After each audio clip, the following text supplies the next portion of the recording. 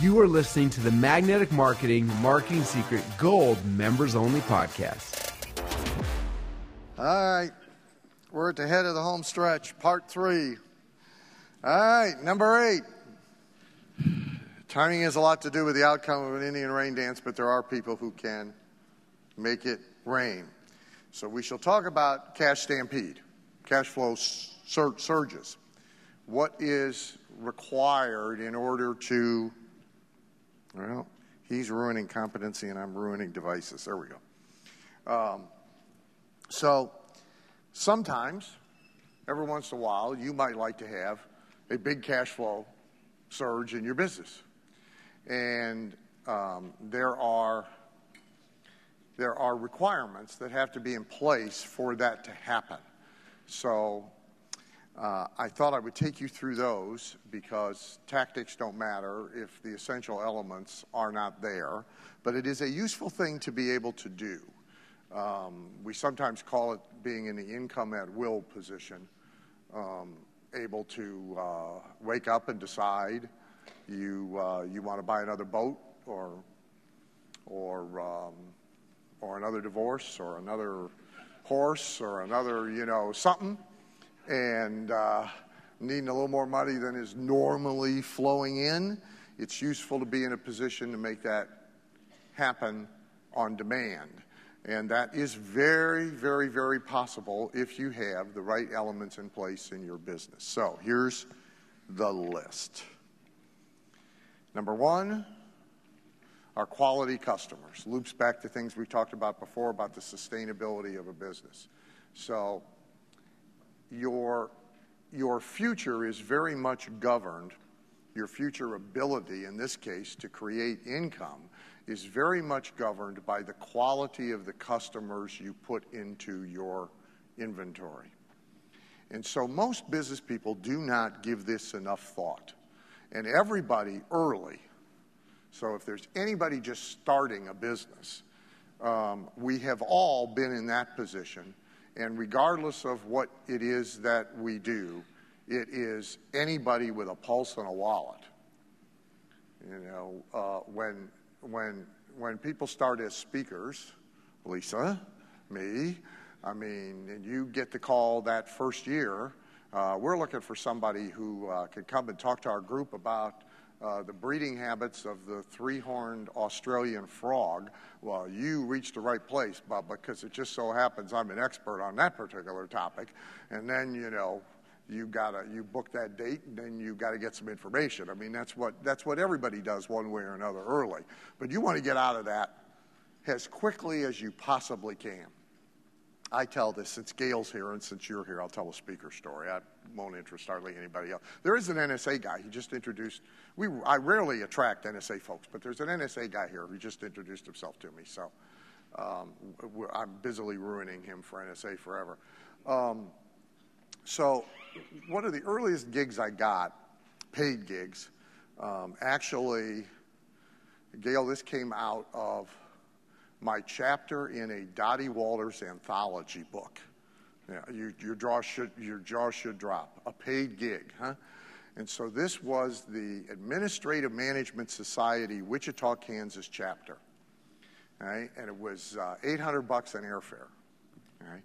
And I can't remember the meeting planner's name, but she was a dear little old lady when I finally got there. She was like 102 years old and 4 feet tall and running this thing. So Administrative Management Society so here's what they all look like, first of all. Okay? They're all kind of older white guys, and they all have plastic pen protector things in their pockets full of lead pencils. A few of them have protractors jammed in there, too. And they all got the shoes with the little holes in the toe and the laces. What do you call them things? Wingtips, yeah, but they got like the Army issue version with the big, thick soles, and the pants are all this much too short. A bunch of them are wearing white socks, and they're all standing around at the cocktail hour, boring each other absolutely to death. So I'm still to this day, I don't know exactly what they do, but they administratively manage something. And there is not an ounce of energy in this room at all, right?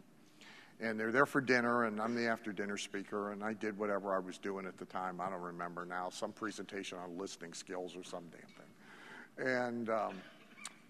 And when I'm done, this meeting planner woman is one of the most enthusiastic people I've ever seen in my life. She thinks I'm the greatest thing she's seen in 20 years of booking meetings, and on and on and on. And all I'm trying to do is get away, politely, and get out of here. Because unlike her, the audience was as dead can be. So I think I was supposed to do 90 minutes. I did about 70. I just, after the first joke, I cut the rest of them out and just, zoomed through the acronym for listen and headed for the door. And she's like glued to me like that little petite guy glues himself to you. And she's like very enthusiastic, and she says, tomorrow I am getting on the phone and I'm calling the executive directors of the other 49 state chapters, because we are going to get you at every single one of these. And I'm going, dear, I'd really rather you didn't do that, because I don't want to speak to the other 49 chapters. These people are not my customers. They are never going to be my customers. There's never going to be any residual value. And as much at the moment that $800 times 49 on the surface seemed appealing, it is a poor use of time, energy, and effort. And almost everybody does it in their businesses. It's like they put themselves in situations, they do marketing, they do advertising, where the only end result of it can be, at best, a very brief transactional benefit and then no residual value whatsoever. And there is only so much time, there is only so much energy, and so as quickly as possible, you got to begin to think strategically, not just tactically, about who do I go get as my customer. And most people don't think about it at all. If you ask the typical small business owner, restaurant owner, practice owner, whatever, to define their ideal customer, they can sometimes give you a pretty vague profile, although some will just say, oh, well, everybody's, anybody, but some will have a profile. But then if you ask the second question, which is, well, exactly what do you do to make sure that the only customers you get fit that profile, you will get a blank look from everybody, okay? Because nobody really thinks this way. But if you are ever going to have a bunch of them in place that you can pull the trigger on and actually get this kind of a cash stampede, it's critical. So right after, actually during, because the process was pretty quick with me, so we'll say right after. Right after my divorce from wife number 2, who most of you know, is also wife number 3. So for those of you that don't know, I got it right the third time. I finally married rich. So right, although mysteriously, it all didn't come back. I don't exactly understand this, but I've chosen not to make an issue out of it. But so right after that divorce, and give or take half of net worth disappearing, I put it all back in 28 months. And because I had these elements in place, the first one of which was quality customers. The former CEO of Disney, Michael Eisner, the CEO before Iger, he and Disney people tell this story about right after 9/11, the tourism industry and the travel industry knew they were in deep trouble because enormous reluctance to get on an airplane right after airplanes have been hijacked and flown into buildings and people have been killed and so forth. So, and the travel industry did take a huge, huge hit. Florida tourism dropped by 45%. Disney's business, by the way, barely dropped at all. And the Imagineer who told me this story said that at the time there were 237 major projects underway at Disney. for which there were Imagineer teams and construction teams and design people and employees at work and money being spent.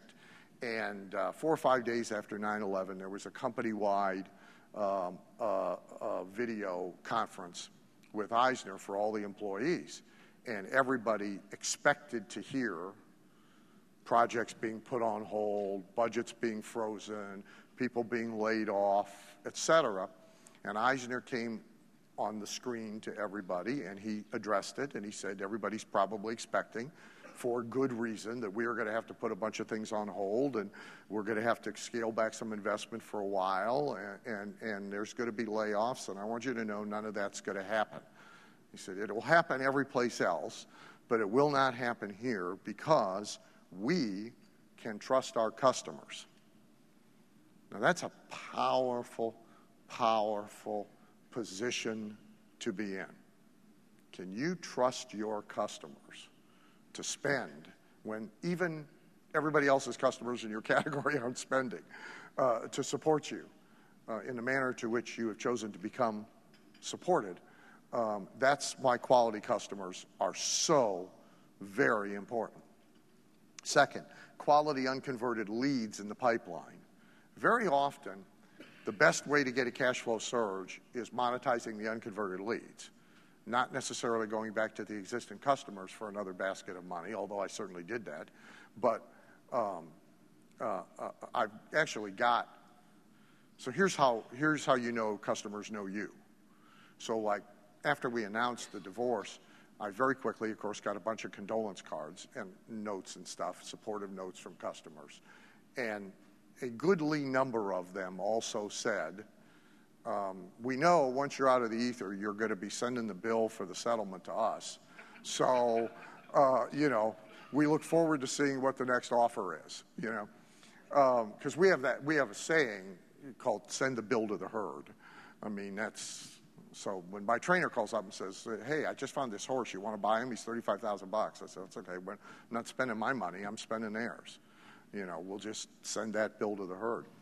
So the unconverted leads, though, is often a more fruitful place to go if they are of comparable quality to your good customers. And that's why you don't want to, even if you can, you don't just want to do one-step selling. Because when you do one-step selling and only get the buy now customer who will come in this week and spend their money, you don't accumulate any unconverted leads. But unconverted leads have a lot of money in them. And if you just do one-step selling, you never get them. You run your ad and you only get the people who are ready to buy right now. You don't get a whole bunch of people who aren't ready to buy right now, but will be ready to buy at some point in time in the future. And almost all businesses have a false theology, a secular religious belief about their businesses that get in the way of developing unconverted leads as well as of doing follow-up. So the automobile industry, is anybody in here in the car business? Anybody? Who'll admit it? Too. So the car business, if you get most car guys, and you do look like a car guy. You look exactly like a car guy. So most car guys will tell you, they have a saying in the car business, for example, that there ain't no be-backs. So a good car guy will tell you there ain't no be-backs. You either close them when you get them in the showroom or you ain't never going to get them back. Right? The current statistics from our friends Penn and Teller, who that's not their real names, but the big tall fat guy and the little one that it'd be better if he didn't talk, that spoke at the last Info Summit, is that it's nearly 80% of all new car buyers buy a car the third weekend after 3 weekends of shopping from a dealership that they have been to more than once during that process. Now, there's empirical fact that contradicts theology. Now, right now, it's random, but imagine if one dealer in that mix actually did follow-up. Imagine, all right? And from a standpoint of leads, here's the other salient fact. 25% of the people who shop for a car now then don't buy one. And they buy a year later. Now, if you had enough of them stacked up in an unconverted leads pipeline, you got something.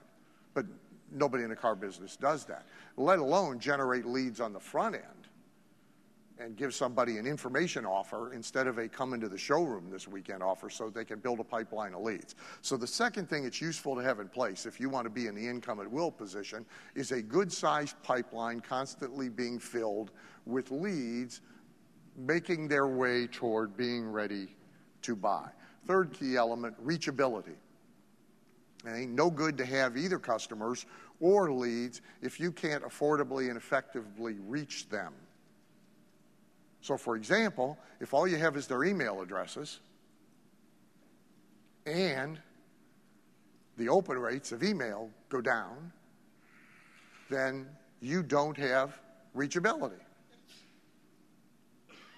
So if you collect a bunch of email addresses and you don't collect hard addresses and you don't get phone numbers, you are compromised in the reachability category.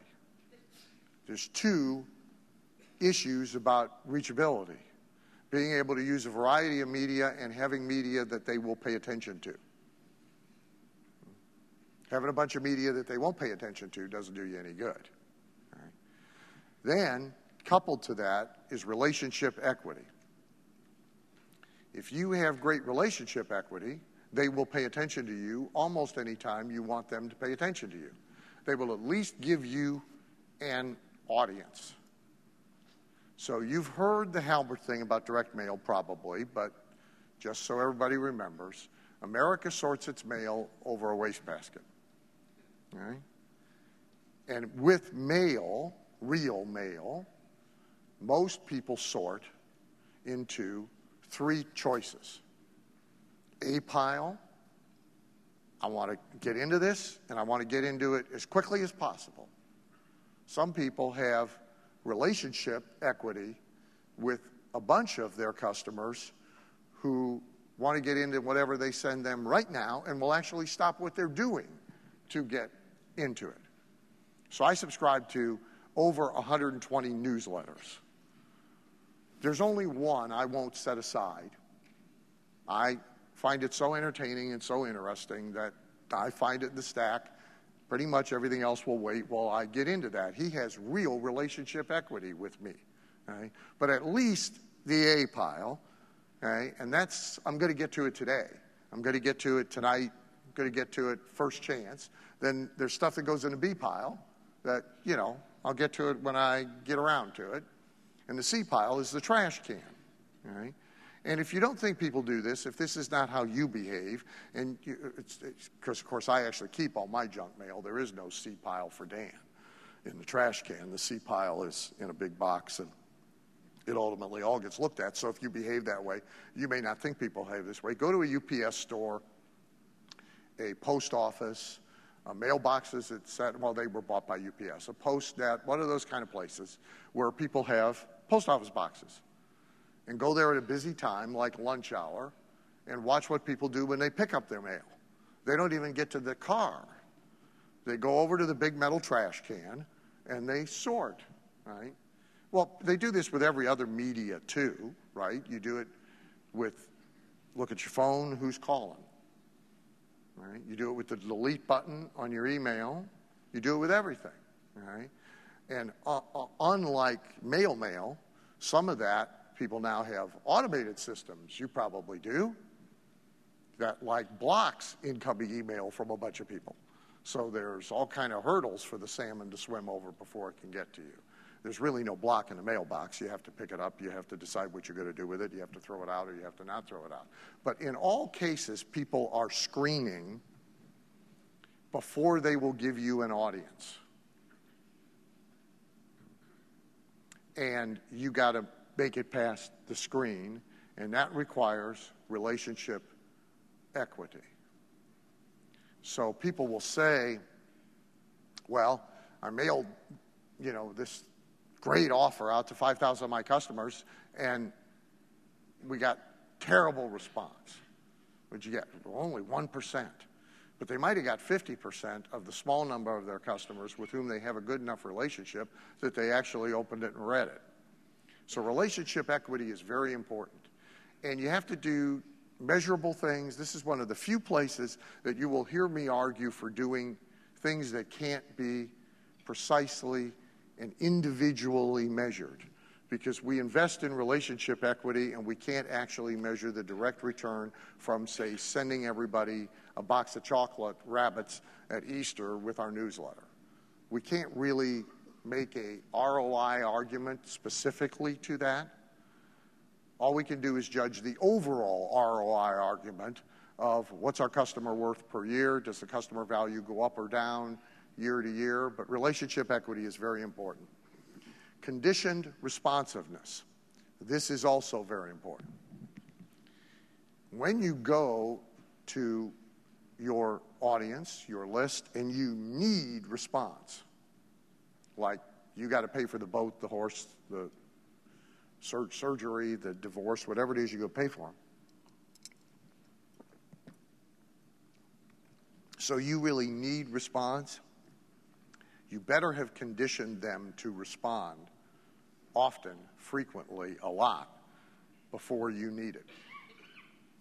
That's why there should be, in newsletters, there should be offers of free stuff and lead generation offers and all kinds of different ways and reasons for them to respond that do not necessarily require them to give you money when they respond, so that they are conditioned to respond. And if we're not training our customers to respond, so again, it's one of my arguments about a lot of customer newsletters that get sent out, is there's one offer in it for the month, and it's a buy something offer. There's no go here, see this, call this, and we'll send this to you for free, participate in this contest, do this, do that. And the more of that you do, the more conditioned they are to respond. So when you actually do need them to respond, they are more likely to respond. So conditioned response. So as a speaker, some audiences are conditioned to buy. Some audiences have never seen it before. So if you sell from the front of the room like I do, it's appropriate for you to be there, going and working at a Ron LeGrand event.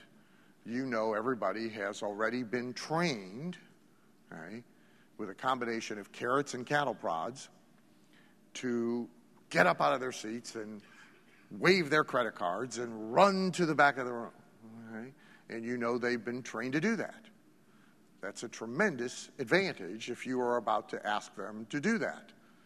It was harder, for example, to go do that at the success events because it's a mixed audience. A bunch of the people in the room have never seen that before. It's an enormous shock to them. They have not been pre-trained to do it, and so it's harder to get them to do it. So conditioned response, the ability to build an irresistible offer. If you want a cash flow surge, one great piece of the puzzle is an offer that it is incredibly hard to resist. One of the best, which many of you have seen because I show it often, it is in, I don't remember now, but you have the whole list. It's either in Archives 1 or Archives 2. Not that I did it, but I put it in there anyway. It's Bob Stupak's original offer for Vegas World. So Bob could pretty much pull the trigger on this with his lists anytime he wanted to. And it's sort of the aspirational model for how you create an irresistible offer. So the Vegas World offer, the hotel is now the Stratosphere. It's still a dump, but it's a bigger dump. So the Vegas World irresistible offer, which worked in magazine ads, it worked in direct mail, it worked everywhere.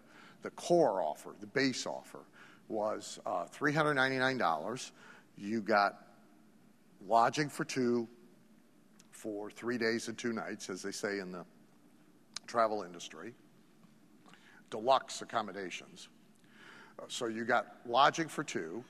You got all the booze you could drink, whether you were gambling or not. The booze in the bar was free, too. So you just drank for free the whole time you were there if you had the little magic card.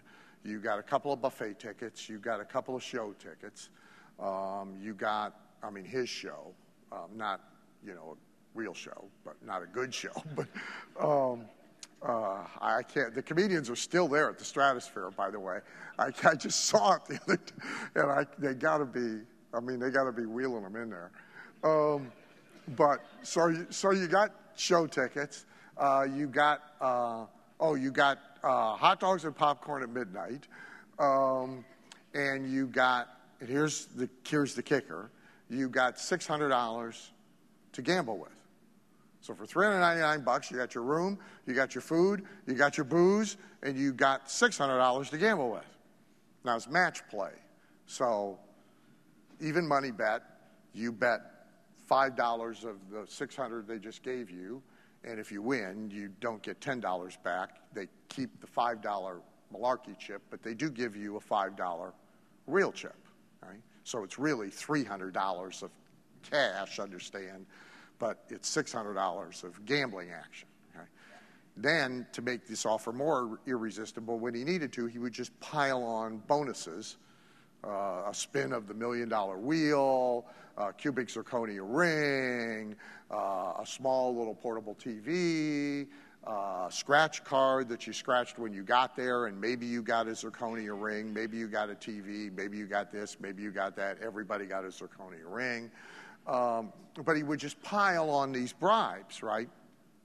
And just for trivia, so Bob said, so first of all, we get a bunch of the money back because there's a lot of really dumb people who figure out the $300, $600 deal, and they want real cash for some reason, even though they're not going to go anywhere. They're going to stay here and play anyway. So the first bet they make is they go over to the roulette wheel and they put half of it on red and half of it on black, right, to turn it into $300 in cash. He said, forgetting the fact that there's green zeros on the roulette wheel at which we take all your money, and my roulette wheel has 17 of them. I witnessed this personally with my brother, okay, who actually did it on 2 different trips. I mean, it wasn't enough to have it happen to you once. You had to let it happen to you a second time. And then there's breakage, because people paid for this ahead of time and then had to redeem it. So this is Disney dollars. You now have this certificate for this vacation, but a good 20% of the people never come. All right? And the rest of them, on average, 6 months, 7 months, 8 months later. So this is how he built the hotel, is selling these packages. But that is nearly an irresistible offer. It's hard for a person to resist it. $399, I get $600 plus a free room, all the booze I get. It's almost irresistible. And that's what you have to try to get to. You have to, Carlton's story of the somnambulant sloth sitting on the couch, and the phone is just out of reach in order to place the order. It takes a real big pry bar and dynamite and everything to get him off that couch to crawl over to the phone and place an order, and you better build a great offer. Timing relevancy. It's helpful. You can't always control when you need money, but it's helpful if there is timing relevancy to the customer or to the lead, that you can make an urgency argument to them. We know you have urgency. You want a cash flow surge and you want it right now, but it's helpful if there's a reason for them to have urgency other than the fact that you need money. So timing relevancy is useful. And last, you have to be believed with your customers about scarcity if you claim it, and deadlines, which you almost now in this situation have to claim. If you cry wolf a lot and you claim scarcity and then miraculously another 117 appear, or you don't stick to deadlines, you have the problem of our friend who drew the red line and then kept moving the red line. The red line then has no meaning. So these are the elements required for a cash flow surge. I'll tell you 2 cash flow surge stories. So one, if you're an info marketer. So is there anybody in the room to whom the name Dean F. Duval means anything? Well, let me just see for curiosity. Well, anybody? 2? Yeah, you got to either be old or serious student or both. So there was a golden age of kind of opportunity information marketing, and there were a lot of weird ducks. The industry attracted just strange people. And they were all fun to know, and they were all fun to watch, and they were all very, very weird. Harvey Brody, Joe Kosman, Dean F. Duval, a guy by the name of Alan Sean Feinstein. You'll find some of Feinstein's stuff in my archives, too. He was a weird duck. So Dean, he had a product. So Dean sold all kind of different ways to make money. Yeah. And a lot of them had to do with mail order. And everybody got a newsletter. If you even were on the unconverted lead list, if you were a customer, you got a newsletter from Dean every month. And Dean was always talking about, so his master product, his ultimate product was what was called the mail order matrix, which was his behind the scenes, the complete and comprehensive system he used for his own business. Right? And this thing was $5,995. And talked about it in the newsletter, and it was in the catalog, and this is 1970s, so $5,995 is a bigger chunk of change than it is now. And he later told me, he said, we hardly ever sell one at $5,995. Every once in a while, somebody shocks us and sends in a check. He said, but that's not the point. The point is to set up the 2 or 3 times a year when I find a reason to allow 37 of them to be bought for $995. And when we send that baby out, the phone rings off the hook. So the sale is set up with a false price that if somebody does buy it at the false price, terrific. And by the way, it was worth every penny of $5,995, although I did not pay that for it. But I can tell you, if you had bought it for $5,995 and actually paid attention, your money was well spent. But the point was to set up the $995, which is like open for only a week. Today, you could do it online, and it's only open for 72 hours, and you could see the 137 click down as people took them and all that. None of that was available. This was all, you had to send somebody a letter, and they had to call, and somebody had to take an order. But that technique can work for all sorts of things all the time. So Stupak, he got in some trouble with the city of Las Vegas at one point as he was constructing this hotel, because he really was. It was a one-story slot machine place. Like you walk in off the street and there's slot machines and you walk back out. If you've been to Vegas, kind of like the old Lucky O'Shea's place. And so that's what it was when Bob got it. And when it was done, it was, 30 stories in the air and a second tower, and then he sold it to those guys who turned it into the stratosphere. He literally did build it one floor at a time as the money came in from selling the vacation packages. So this place was always under construction. You were walking under scaffolds and shit. And they had mirrors on the whole 2 walls of your room were mirrored, but the mirrors were like stuck up there with the little peel-off sticky things, you buy at the CVS store.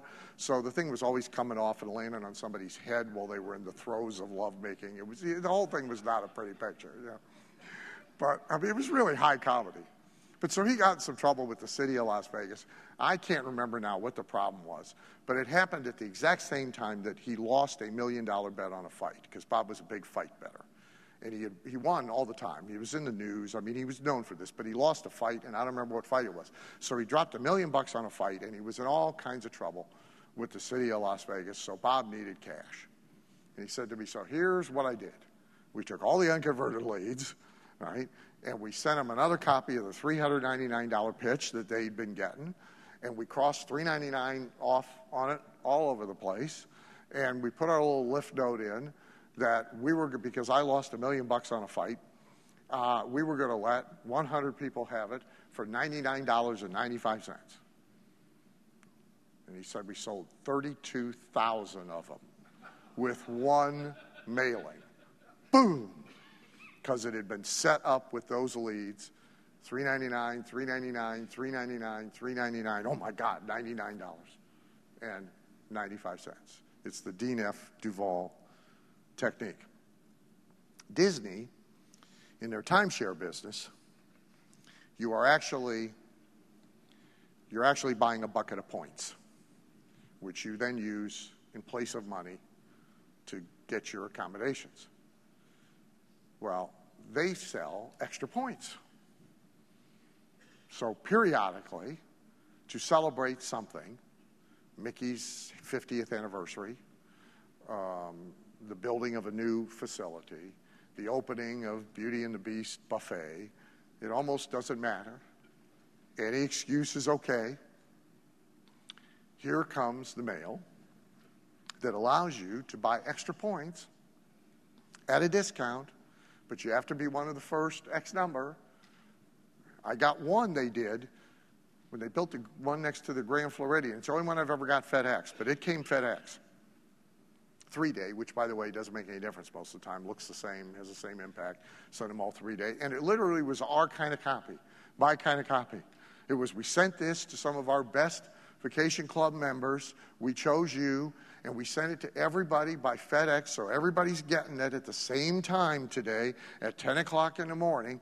Therefore, the race is on, because we are only going to let 50 of the 700 and some odd people we sent it to have extra points up to X number at X number off. Now, again, Carla's been at this with me she's been at this for 30 years. She knows this deal. But every once in a while, you get caught. So she's got the FedEx clutched in her little paws. And this just came. And we got to do something about it right now, because only 50 people, and they sent it to 700 and some odd of them. Says so right here. Okay. Do you think we should get some extra points? We're getting them at almost 50% off. I think we should get some extra points. I said, Carla, God knows how many people they sent this to. All right? If you call them next Tuesday and want extra points, they're going to sell you extra points. I'm telling you right now. Oh, no. It says right here, only 50. Well, but go back, see, Disney believed regarding scarcity and deadlines. Somebody else, she wouldn't have reacted the same way. Disney believed. Okay? Timing, relevancy, I forget what it was for us, but it was some season for us too. Irresistible offer, condition responsiveness. We respond to Disney. Okay? So they got all the elements in place to pull the trigger and get a bunch of money anytime they want it. Okay? They're only limited by the law. They can only so many points based on how many units they build, and there's some kind of law about that. But so, number 9.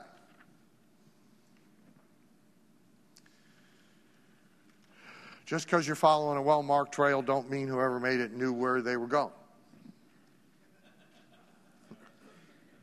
So, double your income by doubling your territory, or doubling your distribution, or relocating your selling to more fertile places. So, the fact of our life now that amazingly a lot of people do not respond to is that for nearly 70-80% of all businesses, one way or another, traditional geographic boundaries no longer exist. Consider the food business. So in the food business, there's a butcher shop. Well, let's back up. Let's take coffee. I doubt it is possible to be anywhere in America and be further away than the end of this stage from the ability to get a cup of coffee, or a bag of it to take home if you want to. The Howard Schultz joke is they are now opening Starbucks inside Starbucks restrooms, all right? Because they're just out of places to open them, So, there's coffee everywhere. There's cheap coffee. There's gourmet coffee. You can go to Costco, get 55-gallon drums of coffee. You have no problem getting coffee. Gevalia has last year, you get this from the mailing list data, 362,000 new customers signing up for continuity clubs to have their coffee shipped to them every month at their house. It's coffee. 362,000 people signed up last year to the Gevalia Coffee Club to have Gevalia coffee sent to them. It's not exotic coffee. It's not that coffee that's in the price book that's made out of cat poop that people pay $400 a pound for. It's just coffee. You guys do know about the cat poop coffee, right? Yeah, okay. You know about the cat poop coffee? You don't know about, see, you got to go read the price strategy book. I swear to God, this is true, okay? It's like $400 a pound, okay? It's this, what's it called? Civet. So it's, if anybody ever offers you Civet, C-I-V-E-T coffee, it's made from cat poop, all right? They put the coffee, they have the cat eat the coffee beans, and the cat craps the crap with the processed coffee in it. They get all the cat poop and they turn it back into coffee grounds, and this is a gourmet treat. I tell everybody, when Jason Mars first explained this to me, I went home and kicked the dog. I mean, so, but anyway, this is ordinary coffee. 362,000 people. Now, I know in a country with 200 million people, I guess that maybe is not that impressive a statistic. However, they're paying $49 a month to have 3 bags of coffee shipped to them. That makes it a little more impressive. So the food industry, we get our beef sent to us. There's supermarkets where we live. There's butcher shops where we live. There's cows. You could go out in the dead of night and do it yourself. I mean, there's like no shortage of, we have organic, grass-fed from cows that get a daily massage and live in a place with aromatherapy and music, steaks sent to us at some unconscionable, stupid price that come to us. We used to get, when I was poor, we used to get Omaha steaks. Then we graduated to Allen Brothers steaks, which are Omaha Brothers steaks at 4 times the price. Now we get this, it's La Sense or something, I think, and it's like, you know, it adds back up to a $200,000 cow, I think, is what it adds up to. And it comes in the styrofoam box, you know, it's a big deal. This is food. There's a little cupcake store in Hudson, Ohio, close to me, that's about the size of a closet, okay? And they make cupcakes. Cupcakes. Not cupcakes out of cat poop, just cupcakes. Flour, sugar, some milk, some sprinkles. Okay? The place is the size of a closet until you get to the back room. The back room is this enormous, like, factory. And they are shipping cupcakes all over the damn place. People are paying air freight. It's $30 a dozen. See, she knows. Right?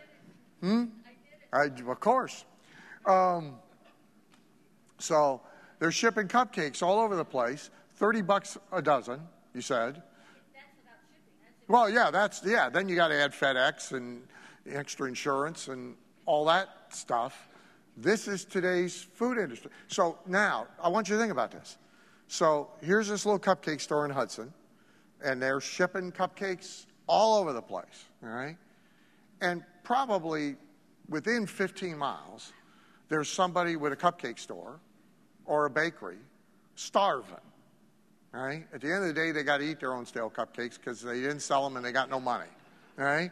And they're one step away from going out of business, and business is horrible, and the economy's terrible, and you can't make any money in the cupcake business anymore, and there's no difference between these two except one still thinks the geographic boundary. So, you know, the old idea for a lot of brick and mortar businesses was 5-mile radius. You know, you take, I talk about it all the time in a magnetic marketing speech. You take the map, you put a dot where your business is, put styrofoam cup over it upside down, draw a circle, that's my market. But that's like way antiquated. Right? But people still believe this. They still believe this. They think people won't drive across town, let alone 100 miles. Again, in my industry, in the free preview seminar business, there's some rules about this, same kind of old rules, and everybody's still operating by them. And yet, I can prove to you that people will, in California, to come to a 3-hour free preview seminar, they'll get on an airplane and they'll fly from San Francisco to LA in order to do it, or vice versa. But everybody's still operating by the old rule. So if you think about increasing income, if you simply increase territory, if you increase the body of population who might give you money, and you're any good at getting money from a certain kind of customer within a 10-mile radius, if you can now operate in a 40-mile radius, even if the effectiveness declines as you go out, you could at least double your sales and income simply by expanding the territory. So all these old rules no longer apply. And it's not necessarily just expand the area, so you might expand the place you go to sell. So I have told this story, but it is instructive. We have about 4 major racehorse auctions a year in Ohio where I race and where I have racehorses. And when you go to the racehorse auction, everything that's there has to do with horses. They're selling harness and sulkies and wheels and helmets and whiz-bang new shoes and all sorts of stuff. Right? And except for one store, one exhibit, big store. Guy comes and sets up a jewelry store right in the middle of the auction. It's the auction arena with the horses and the sawdust and the horse poop and all that is right where you are, and the jewelry store is right here. All right? And there's a few pieces that have to do with horses, but that's not the point. The point is who's there. Who's there are people with dumb money to spend because they are buying things with 4 legs that eat while they sleep and are guaranteed to go lame. They are buying a future tragedy. That's what they're buying. All right? Let's bid on the next future tragedy. Who's in for 20? Yeah. Okay. I've wanted to name one future tragedy, but my trainer keeps saying it's sort of bad luck. But that's what they're buying, right? So they have dumb money. More importantly, they are not exclusively, but they are predominantly guys. And they are predominantly married guys, because that's one of the ways you have a lot of money is you stay married. Right? Ask Burt Reynolds. So they have a wife, and here's what every one of them told the wife. I'm just going to the auction to hang out with Bill and Harry, just be sociable. I'm not going to buy another horse. And he is coming back with another horse. Having the lead shank in this hand with a horse attached is a lot less trouble when you go home if you have a diamond tennis bracelet in this hand. Changes the dynamic. All right? In some cases, the horse goes unnoticed. So this guy sets up his jewelry store, and he sells a ton of jewelry. Now, probably in his base town, his hometown, right across the street from him, there's another jewelry store with a guy running it, barely making a living, crying all the time. Business is bad, jewelry sales are down, less people are getting married than ever before, which is true, by the way. They're waiting until later in life, so they all got a ring they already used and got back, and they're not buying rings. So he's weeping and moaning and wailing. And if he saw the guy, if the guy showed him what he was doing, all the guy who's starving would do is laugh at him. There's no risk of him being copied. Not a risk. But he understands he's not limited to his store and his 5-mile radius around the store. Most people think they are limited to their store and the 5-mile radius around the store. So I'll show you a couple of examples. So this is one many of you know. I'll show you the current ad, though. This is different than the old ad. So this is the current ad running in Investors Business Daily and Forbes and a few other places for a client of mine, Darren Garman. Paranoid Iowa banker reveals 4 simple investments that he uses to produce double-digit returns in any economy. The original ads that we launched this business with, by the way, are in Archives, Volume 2. So Darren was, when he came to me, an ordinary commercial real estate broker in Cedar Rapids, Iowa, dealing with apartment buildings and commercial properties. And Darren made himself very, very successful. He's the old original ads have to do with his story as a prison guard in Iowa who got fired and so forth. By the time he came to me, but he was already a student, although I'm not taking full credit, I don't mean it that way, he was controlling 70% of the transactions in Cedar Rapids, Iowa, of apartment buildings and commercial properties. So he was literally at the point where there was no more to get, because some percentage are going to go to my brother-in-law's in the business, and I got to do business with my brother-in-law. So his problem really was, I'm like, I got all I can get. Now what? All right? I said, well, we can't be limited by Cedar Rapids, Iowa. All right? Well, I don't want to move, and I don't want to open another office, and I don't want to, okay? However, it's a big, wide world out there. There's people in Hawaii who want to buy commercial real estate. There's people in Japan who want to buy commercial real estate. Why don't we sell the Iowa real estate to them? He said, why on earth would anybody? I said, well, we got to figure that out, but I'm sure there's a reason, right? All right. So why don't we sell real estate? Now, the best benefit of this is price elasticity.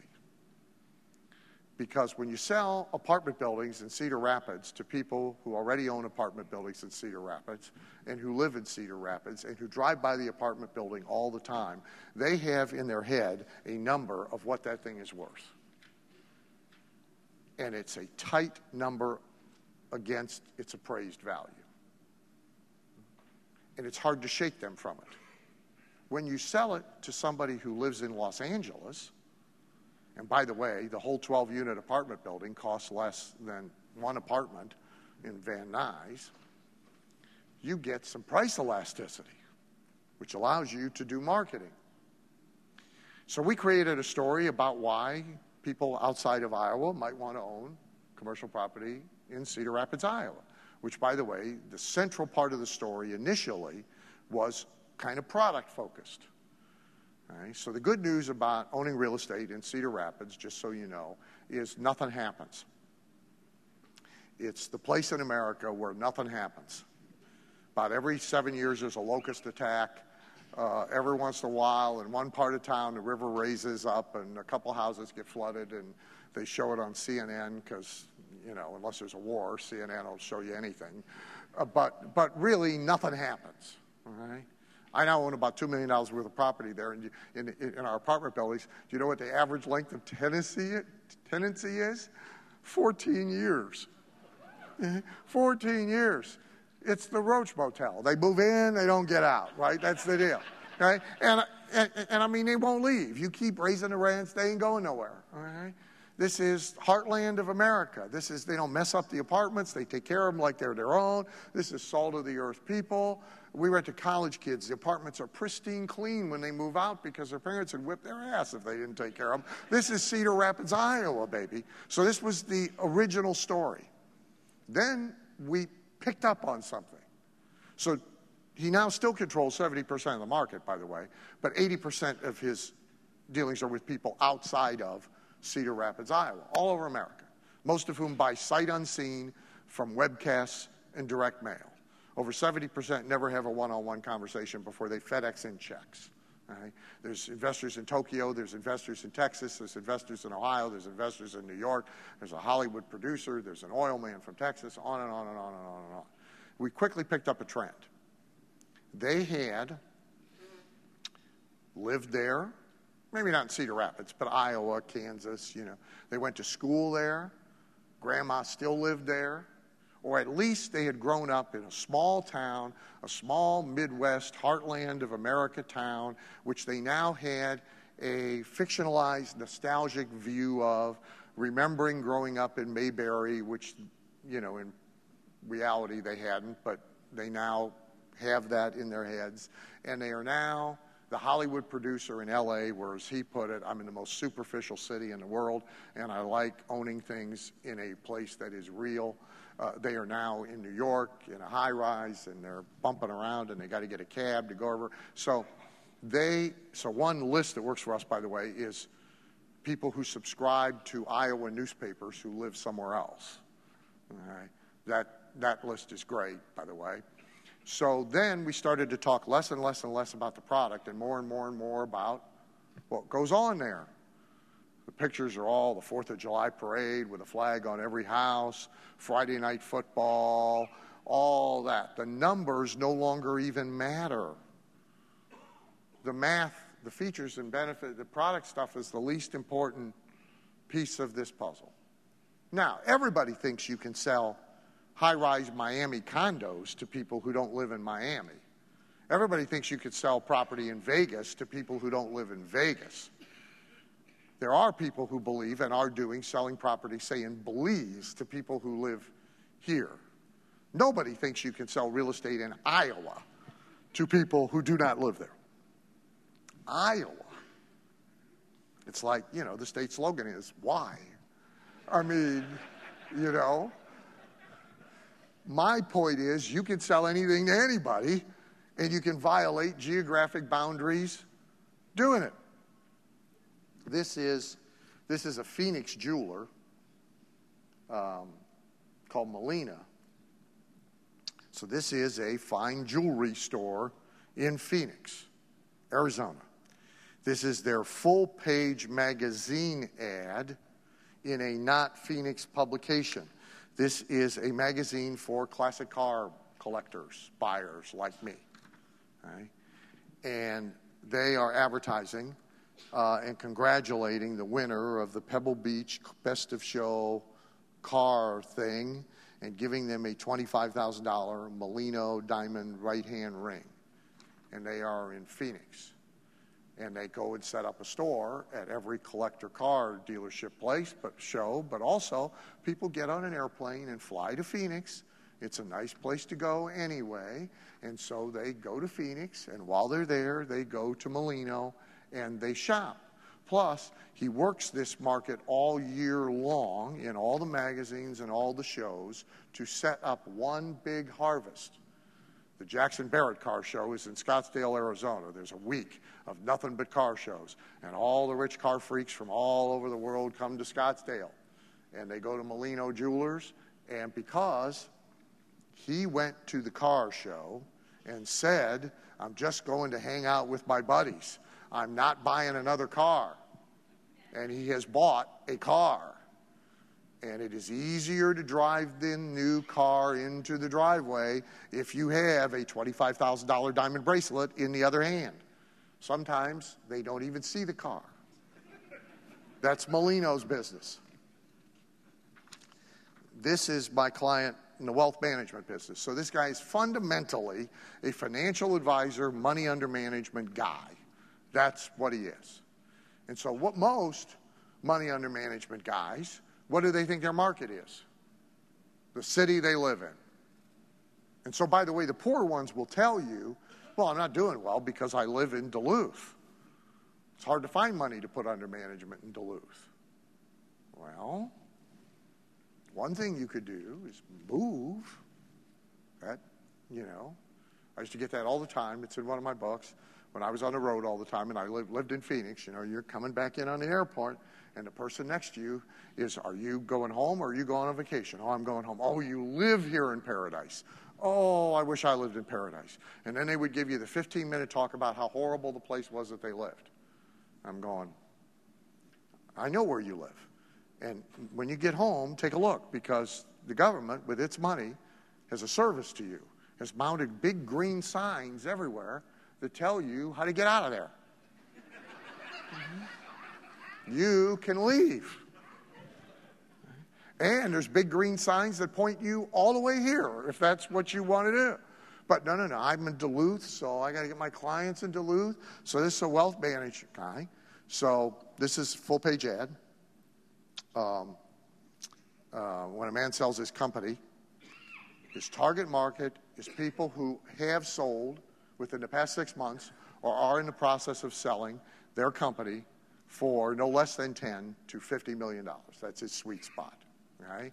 His market is America. It doesn't matter where his office is. It's irrelevant. His media is national. His market is national. Now, his market is niched. His market is targeted. but his market is national. By the way, nowhere in the ad does it say where his office is, and nobody responding to the ad cares. So it's relevant to them as it is to him. From a place strategy standpoint, I'll tell you something else that's interesting about this ad. So this is the one that appeared in Forbes. We started in September, actually. And yes, it works in Forbes, which is the obvious place to run it. And it works in Barron's, and it works in Investors Business Daily, and so forth. There's two other places so far it works better.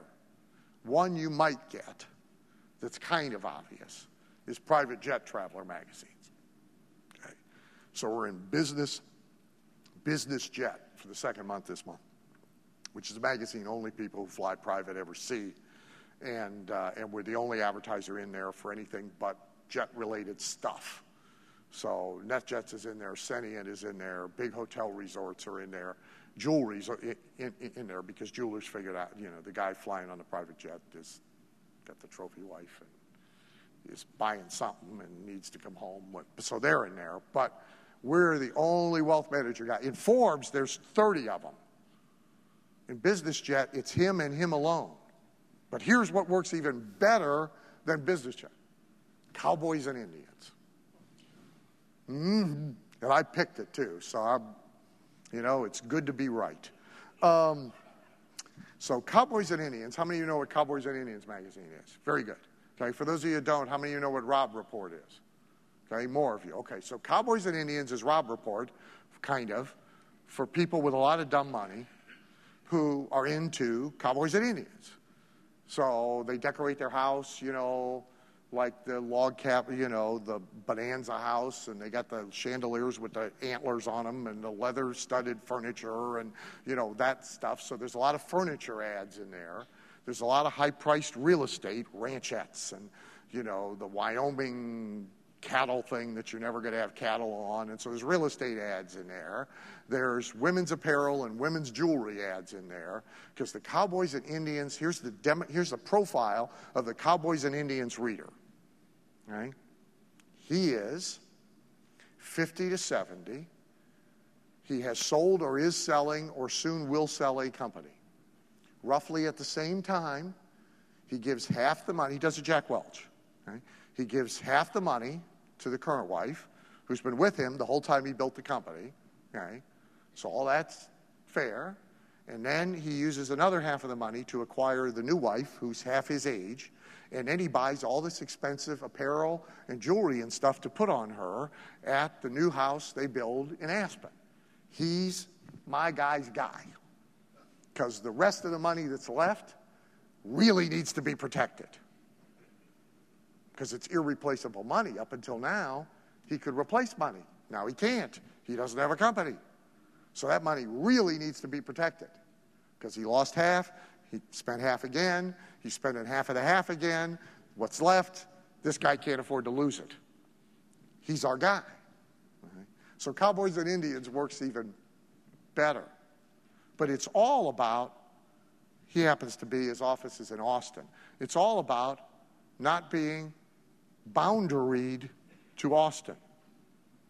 One of the best ways not to be boundaried is one-to-many selling through media rather than one-to-one selling in person.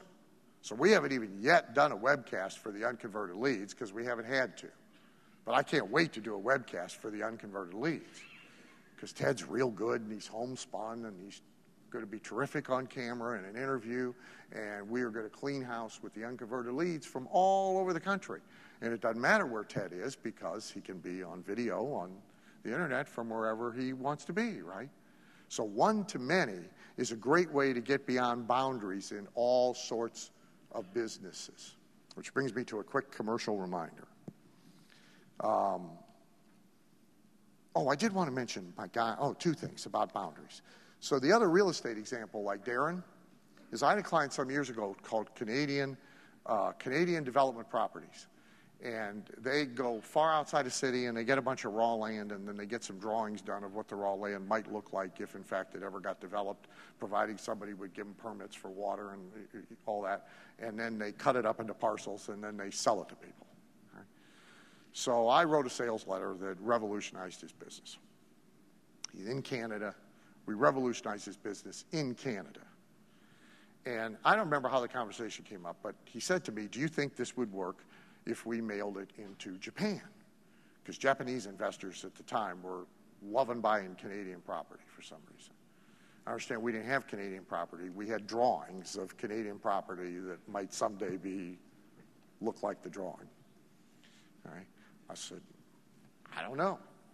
So you'll see it in the archives. I put it in there just for fun because I have no idea what it says. So it's a 28-page, so the English version is in there, and then there's a 28-page version all translated to Japanese.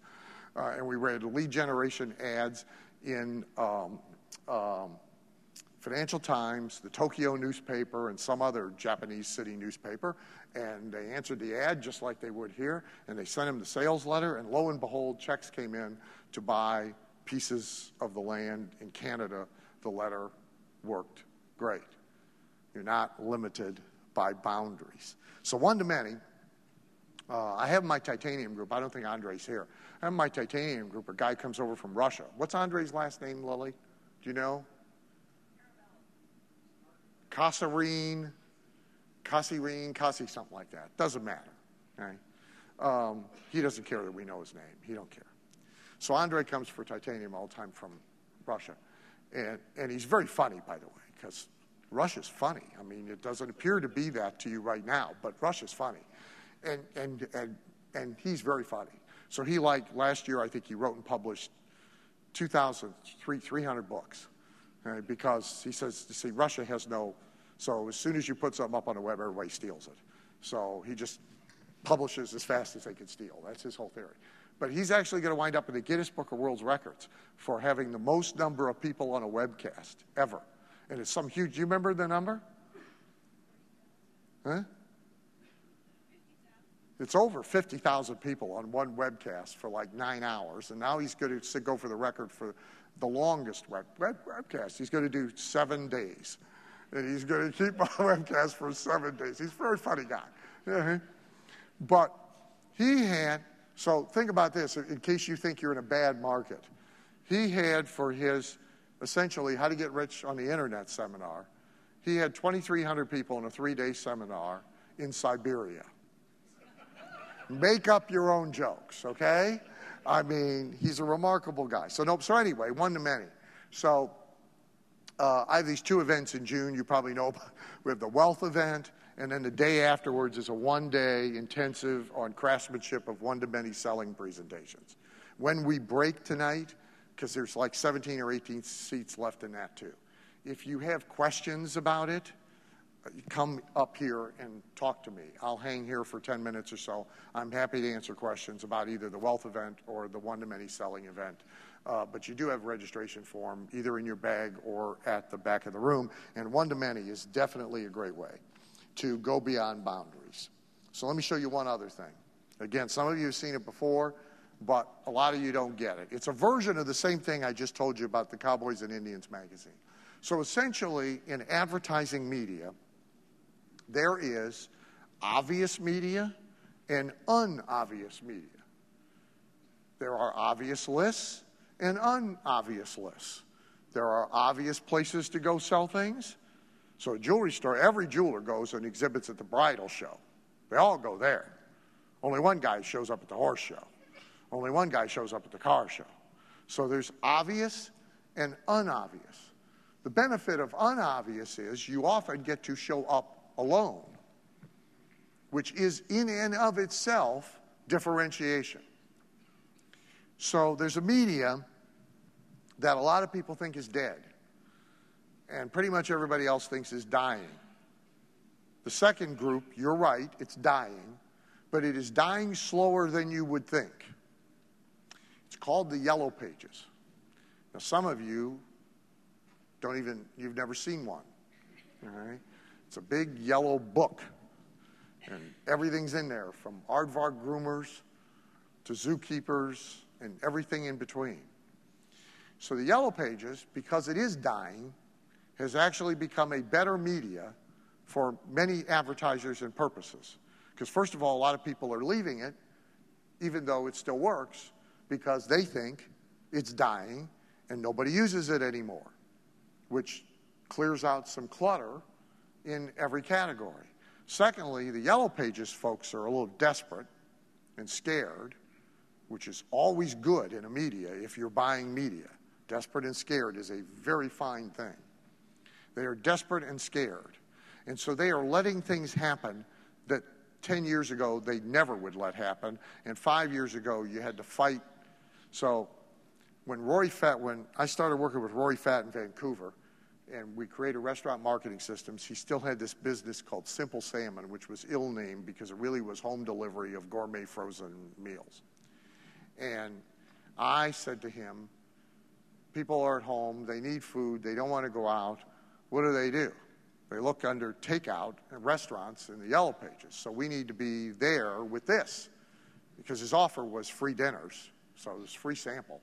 So we'll jump in the car, we'll bring you these. You try these, if you like them, we'll stock your freezer, and you'll never have this problem again. That's basically the pitch. So we went to the Yellow Pages, and he wanted to advertise in restaurants and takeout, and they said, no, you're not a restaurant, and you're not a takeout restaurant, and we can't let you advertise in here because all the restaurants will scream bloody murder, and so you can't do it. It took us about a month to fine. So went down to whatever the county courthouse is, the version of it in Vancouver, Canada, changed the name of his company to Simple Salmon Restaurant, Inc. And we went back and said, see, we're a restaurant. And then they took the ad, okay? But that wouldn't happen in a lot of cities. Now, however, out-of-category advertising they're taking because they're desperate and terrified. So in Lancaster and in Philadelphia, the Gardner's Mattress guys, if you open up their Yellow Pages book to chiropractors, you find an ad for their mattress store. Can't sleep, bad back, we got the answer. And they scoop off. So national direct response advertisers have figured this out. For almost 5 years now, in many Yellow Pages books all across the country, if you open up to dermatologists, you will see Guthy-Renker's Proactive ad. National ad, national advertiser for Acne Glop, right in there with your local dermatologist. These are the Secure Bath guys. The book I pulled, I was in a hurry and I couldn't find the Guthy-Renker ad actually, but so this is the assisted living category. So the advertisers here are places you go stick relatively affluent old people. So this is an assisted living center. This is an assisted living center. This is an assisted living center. This is an assisted living center. This is a walk-in bathtub. There is an alternative to assisted living. Walk-in bathtubs and accessible home solutions. Hey, cheaper than stroking the check once a month for grandma at assisted living. We stick this bathtub in. We put one of them little scooter things that goes up and down on the steps, right? And we get her, if I fall, I can't get up, Dumafudgy. It's a lot cheaper. Here's a great answer. They steal business from assisted living centers. This is contractors general. Every listing in here is all contractors. And then here's direct buy. Building, buy direct from the source and save. Costco, who's in the casket business, in case you didn't know it, Costco is testing Yellow Pages ads in funeral parlors for buy your own casket, save money. Most states now, the new law is the funeral guys have to accept your casket if you bring it in. So people are buying these babies, leaning them up in the wall in the garage until the day comes, okay? And by the way, at the inflation rate in caskets, it's one of the best investments you could ever make. Unfortunately, you don't get the benefit from the yield, but, you know. Investing philosophy, though, nobody beats my brother. Same brother that red, black, okay, but he figured out an investment strategy. It's better than anything else, okay? It beats anything in terms of appreciation, yield over the last 20 years. Beat stocks, bonds, real estate, gold, anything and everything. Beer and toilet paper. Right? Actually, if you did fill your house with beer and toilet paper 20 years ago, right, and you didn't use it, which is the fallacy in his investment system. But if you didn't use it, it's outpaced the yield in every other kind of investment by a big, wide margin. The inflation in beer and toilet paper is remarkable. So that's called out-of-category advertising. How do we be the only advertiser in a place somewhere people are looking for something else that we can steal the business from? It breaks boundaries. It's a great strategy. So, number 10, last. Teaching 100 people how to rope cattle or mend fences is easier than roping cattle or mending fences. And yes, it is. So, some of you are, some of you aren't. But I would quickly make the case that everybody ought to consider, at least as a second thing to do, being in the information marketing business probably has an extension of your success in your core business. So the most common path, the GKIC path, if you will, is someone masters their business or some portion of their business. They don't, by the way, have to be unique. So in chiropractic right now, there are, if you get Dynamic Chiropractic, the trade journal, and you open up pretty much any week's edition, you're going to find at least 20 full-page ads from information marketers, coaches, trainers, consultants. Right? 7 of them are my clients, competing with each other. There's really nothing unique. They all have mastered, practiced marketing. They do something a little differently. There's plenty of doctors to go around. So this path of, I've figured this out. So if you were in my practice marketing session by any chance this afternoon, Dr. Burleson, Ben Glass, wherever Ben is. So Dr. Burleson, orthodontist, Ben, an attorney. I just saw Nelson a minute. We were upstairs. There's Nelson. So Nelson's one of our most interesting info marketers, right? Because Nelson is a pastor with very successful churches who now has packaged up everything he does to market a term they don't use, his church, and to shake the money out of the parishioners, another term they don't use, and sell that to another term they don't use to 3,000 and some odd other pastors and church leaders all across the country. Right? If you happen to have a really successful brothel and you knew you could package it up and sell it to all the other brothels, the business doesn't matter. Here's some quick benefits.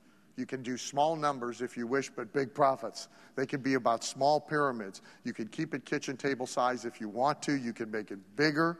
Okay? You can move it. It's mobile. Unlike most businesses, you can control every key element. So what's wrong with a lot of businesses is you don't control every piece of the puzzle. Right? You control the customer, you don't control the product. You control the product, you don't control the customer. You've got the product, but you don't control the distribution. Info marketing business, you're in control of everything. There's enormous flexibility.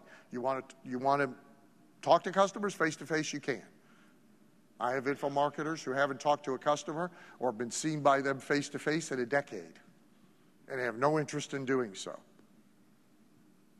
They're in the witness protection program.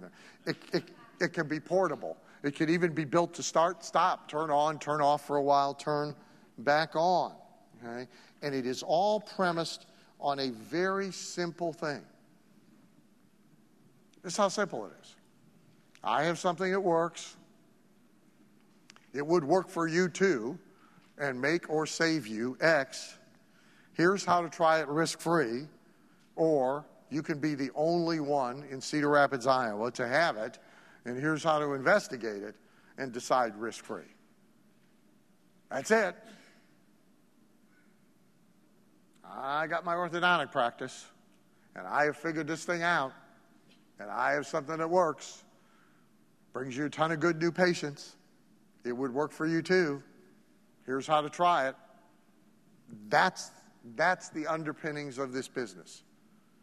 And there are countless people making very nice extra income and countless other people making large sums of money. So this is just a recent report I just got in from off-again, on-again client. Hadn't heard from him in about 6 years. He sold one company in our industry in a niche and just kind of taken time off, and he's back in the game. So he surfaced to tell me his latest story. So here's his story. He's got 900 customers out of 45,000 possible. So he's at a 2% market share. They're paying him $397 a month. So less credit card processing and refunds, he's at $321,000 and change a month. He's paying out $50,000 a month to have all his content created because he doesn't feel like doing content. He's paying out $80,000 a month to have all the marketing run, which is mostly automated and outsourced anyway. He's paying $30,000 a month for a staff of 3 who pretty much does everything else, and $20,000 a month in there for miscellaneous overhead. So he's keeping $141,000 and change a month. It's $1.7 million a year. He's done it in a year. Now, it helps that he'd done it once before, but now, this time, he's done it in a year. And here's how he structured his business. He never travels on business. His old business had seminars in it. Doesn't want to do them anymore. No seminars, no events. No face-to-face or one-to-one customer contact. It's all published product, group telecoaching, and done-for-them services, and almost all of it is outsourced. His schedule is Monday through Thursday, 2 hours each morning, and 2 full days a month. It's 40 hours a month. He got to this point, no travel, no seminars, no nothing, in 3 years. Stripped that out of the business. He's now on schedule, net of attrition, okay, to go from 900 to 1125, 1125 to 1406, et cetera, and et cetera, et cetera. He's not done a single thing that anybody couldn't do. The other thing you should know is that the info business, somewhat uniquely, allows us to create evergreen assets. So a lot of businesses, a lot does have to be reinvented all the time. But there are people in the info marketing business using the same ad, the same mail piece. You see less of it, same website, but it does happen for 3 years, 5 years, 7 years, 10 years, 15 years, even 20 years without changing them. The thing he has built probably runs for the next 10 years without hardly any modification. That's a great asset to have. Secondly, they lend themselves to streamlined offline to online, which is what the majority of my clients are doing and what he's doing. We're using offline marketing to drive people online. The online sales presentations make the sales. The little robot in there processes the money. The stuff gets dumped into Infusionsoft and messages go to them. And it all happens seamlessly, 24/7, no matter what it is that you're doing. Hardly any other business gives you the opportunity to do that. So I wanted to show you a couple of evergreen examples. This is not mine, but many of you will have received it. It's mailed so much you will have gotten it. It looks like this. It's not particularly exciting. Okay? The return address copy is clever. It says, waiver of signature. I authorize delivery to be made without obtaining signature of the addressee or the addressor's agent. Since it's going pre-sorted first class, that wouldn't happen anyway, but it sounds cool. And here's what this mail piece looks like. It has a little lift note. Dear fellow American, my name is Porter Stansberry. You're probably wondering why I sent you the enclosed analysis. The reason is simple, etc. That's the lift note, which is the only new thing that's been added to the evergreen piece that they've been mailing for 5 years. So the only thing that changed is this piece. And then there's a little booklet that says, warning, what you're about to read is controversial, may be offensive and disturbing to some audiences. Reader discretion is advised. There's a little box down here with the date in it of when they send it to you and instructions on when you got to get back to them. And then it's a booklet-style sales letter that sells a doom and gloom, end of the financial earth as we know it, newsletter to help you protect your money and stay alive when the crash comes. Okay? This has been mailed in the hundreds of thousands of copies every week, week in, week out, year after year after year, going on now 5 years. This is a wonderful little thing to own. Hard to own it in almost any other business. This is 5 years evergreen. It's the only reason I'm going to be sorry to see him go. So This is Crazy Texas Millionaire says, let President Obama make you rich. I keep trying to get this client to let me add, and you'll be the only one. But he will not do it. Okay? It's a 2-page lead generation, drives online to a website where a sales presentation is made, has a deadline. The only thing we've changed is the color of the paper, going back into the same mailing lists again and again and again for 5 years. This little piece so far has been worth over $15 million. It's a nice little thing to have.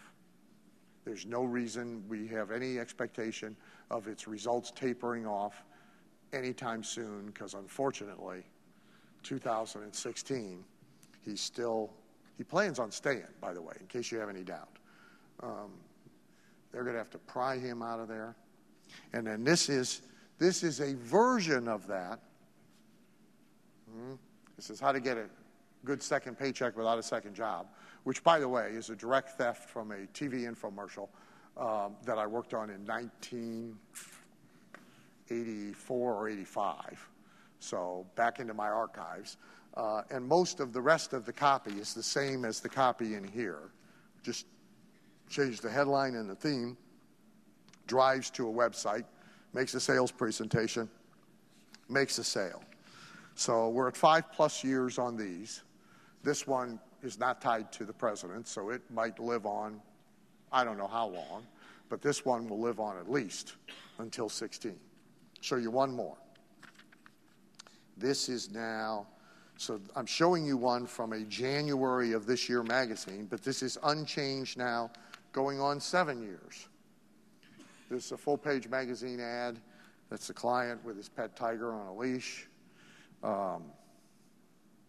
Well, I attract interesting people. And this is for a business opportunity to be in the safety industry and sell chemical deterrents and burglar alarms and stuff like that. And there's 4 ways to order the kit. And this is in what magazine? Oh, this is in Small Business Opportunities, which you'll see on a newsstand like Office Max and Barnes & Noble and so forth, but it's also controlled mail. However, the same ad works in about 5 other magazines. It would work in 50 more. He just is lazy and doesn't want to test. But so this ad is going on 7 years, no change. By the way, think about print versus online. For those of you who do a lot of online, see if you can get 7 years out of something online. It's a lot harder. This baby does not get changed, not a word, not a picture, not a nothing. It just runs and brings in money. 7 years. That's what's possible in the information marketing industry.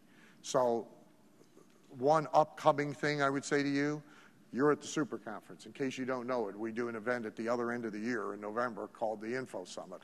It's all about the information marketing business. I don't know if Dave has told you, but at this one, which I have never done, and I promise you I will not do again, we used to do an A to Z thing the day before. So I'm doing a different fast start program just for beginners. You should only be in it if you are a virgin to info marketing. So I want a room full of virgins. Right? So we're going to St. Louis, not LA. So I want a room full of virgins, or you've just begun. You're in the fledgling, you belong in the room with me for the 3/4 of the day before. You have to register for the summit to be in that event, but you want to come early for that. I have covered all 10 things. I hope I have done a good job. I hope you've got a lot that you can use. And thank you. You've been listening to one of our Gold Members Only podcasts. Make sure you upgrade and become a Diamond member and get access to the Diamond Members Only podcast as well. On top of that, you'd also get access to the whole enchilada with all Dan's courses and so much more. So make sure you upgrade to Diamond now by going to diamondupgrade.com.